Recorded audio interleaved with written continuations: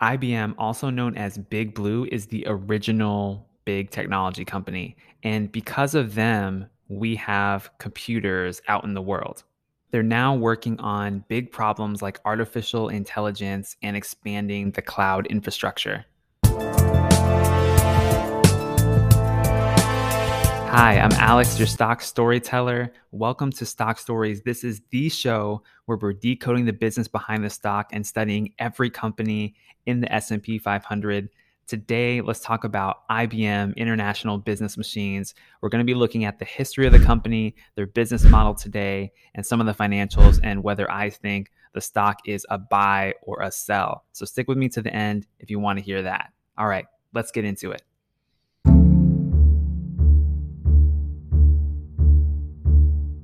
Now, over 100 years ago, in the year 1911, there was a man named Charles Flint, and he started this company called Computing, Tabulating, and Recording Company, or CTR.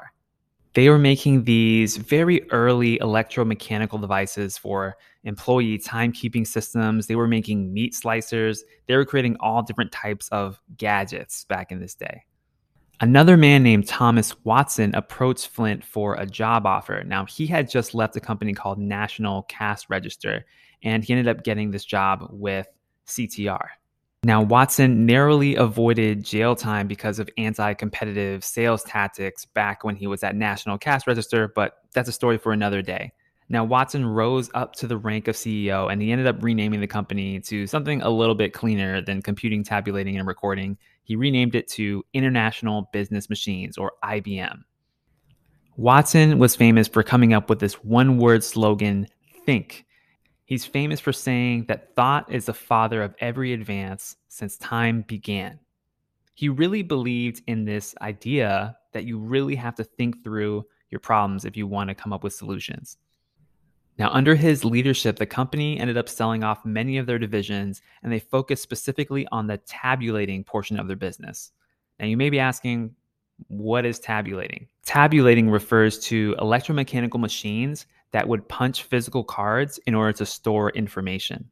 An example of this is in the 1930s, IBM won a contract with the Social Security Administration to come up with a tabulating system for employee timekeeping records for over 26 million people. So remember, they didn't have computers back then. So this was the most cutting edge thing around. Throughout the 1940s and 50s, IBM kept experimenting with these punch card systems and eventually developed some of the earliest forms of calculators. Now, by 1952, Thomas Watson Jr. ended up taking over for his dad and running the company. And what he saw was that the future was going to be in computers. So this calculating and tabulating functionality that the company was known for evolved into computer systems, which first began with simple machines which had these big vacuum tubes to compute information, but then gradually evolved into machines that use integrated circuits.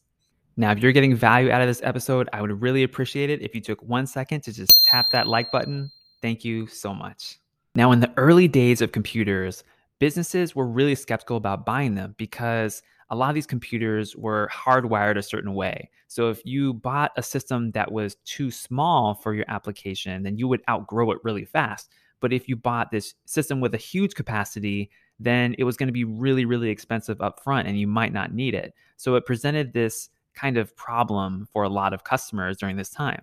So IBM came up with a solution. They decided to develop a very flexible computing system that would grow with their customers' needs over time. And so in 1964, they developed what they called System 360. And it was a huge project. It cost over $5 billion to develop, but it was a big leap forward in computing and allowed enterprise customers to actually buy a computing system that fit with the needs of their business. Fast forward to the 1980s, and in 1981, the PC was introduced. This is the personal computer. It was incredible because now computers could not just be in a big factory or in an office, but they could actually be in someone's home.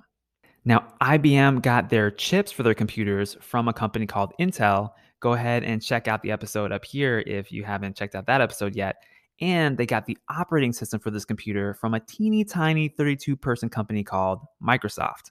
Now, as big of a deal as this was, the PC market did explode, but by the 1990s, IBM was having real trouble. And in 1993, they actually had $8 billion in losses. Why? Why did this happen?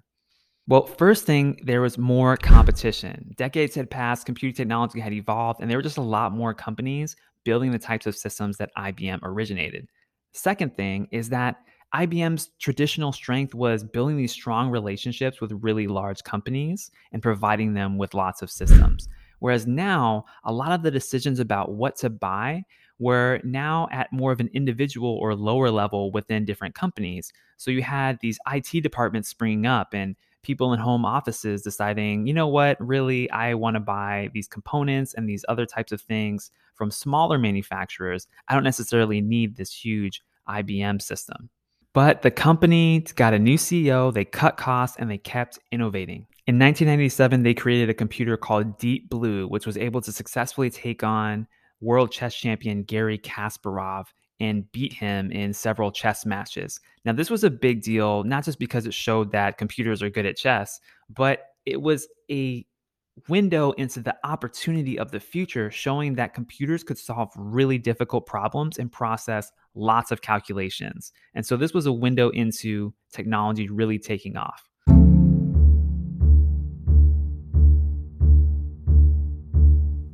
What does IBM do today? Well, they sell software, they sell artificial intelligence, and they sell cloud services to customers, mainly to businesses. They sell a product called Cloud Paks, which are pre-packaged pieces of software that come with artificial intelligence and security features built into it. They're also really big in infrastructure. 90% of the largest 50 banks use IBM's mainframes to store their financial data. Now, with all this technological expertise and these decades, over a century of experience, you are in a position to give advice to other people about that technology. So that's exactly what IBM does too. They have this consulting division where they have over 150,000 consultants employed with them to give specific advice to other businesses. Now, where is IBM going? Well, they have this big research division and they're really focused on a couple of things: artificial intelligence, so making computers able to make their own decisions based on a series of inputs, and then quantum computing. Quantum computing is essentially computing now, but like on steroids, essentially performing calculations orders of magnitude faster than they're performed right now. And this will enable the world to do so many more things.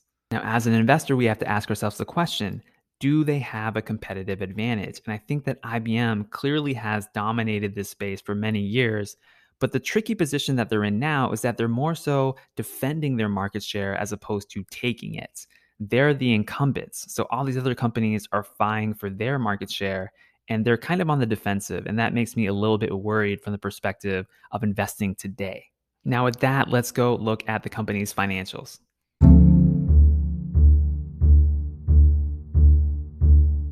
I want to take a look really quickly at IBM's latest annual report, and you can find this at ibm.com/investor. So here is the very first page of IBM's report.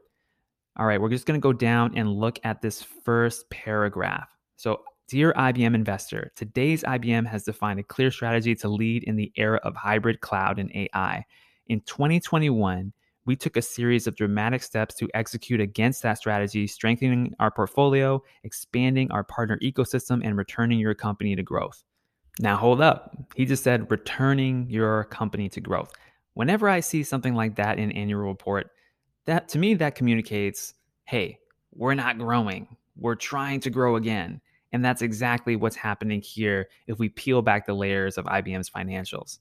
Now, IBM is making tens of billions of dollars in revenue. Now, I don't want to sneeze at that at all. It's very impressive. Not many companies ever make it to that size. And they're a profitable company too. The issue here is with growth. Revenue has just been pretty stagnant over the past couple of years. Meanwhile, other companies like NVIDIA and AMD and even Intel are finding a way to grow their revenue. IBM has not really been able to do that. Now, there's a consolation prize for shareholders here. If you were to invest in IBM, you would be investing in a company that is making some good financial moves. In 2021, they paid off $10 billion of debt, which is great. They also paid out a lot of money in dividends. And this is one reason I think it could be a good idea to purchase the stock. If you are into dividends, if you're an income-oriented investor, right now IBM's yield is hovering somewhere in the 5% range. So that could be a great amount of income compared to money just sitting in the bank. Now, if you want to learn about other companies in this space, just click right here and you'll see some videos that I did for other companies that are competing in a similar segment as IBM. But with that being said, IBM, I struggle to see the path to growth here. Although I do see a lot going on with quantum computing and artificial intelligence, very few companies can match IBM's prowess in those areas. Just because you're innovating doesn't mean you're innovating profitably. So that's something that I would watch here with IBM. But that being said, I think it could be a great dividend play, but I'm not interested from a growth perspective. I'll see you on the next one. Thank you so much.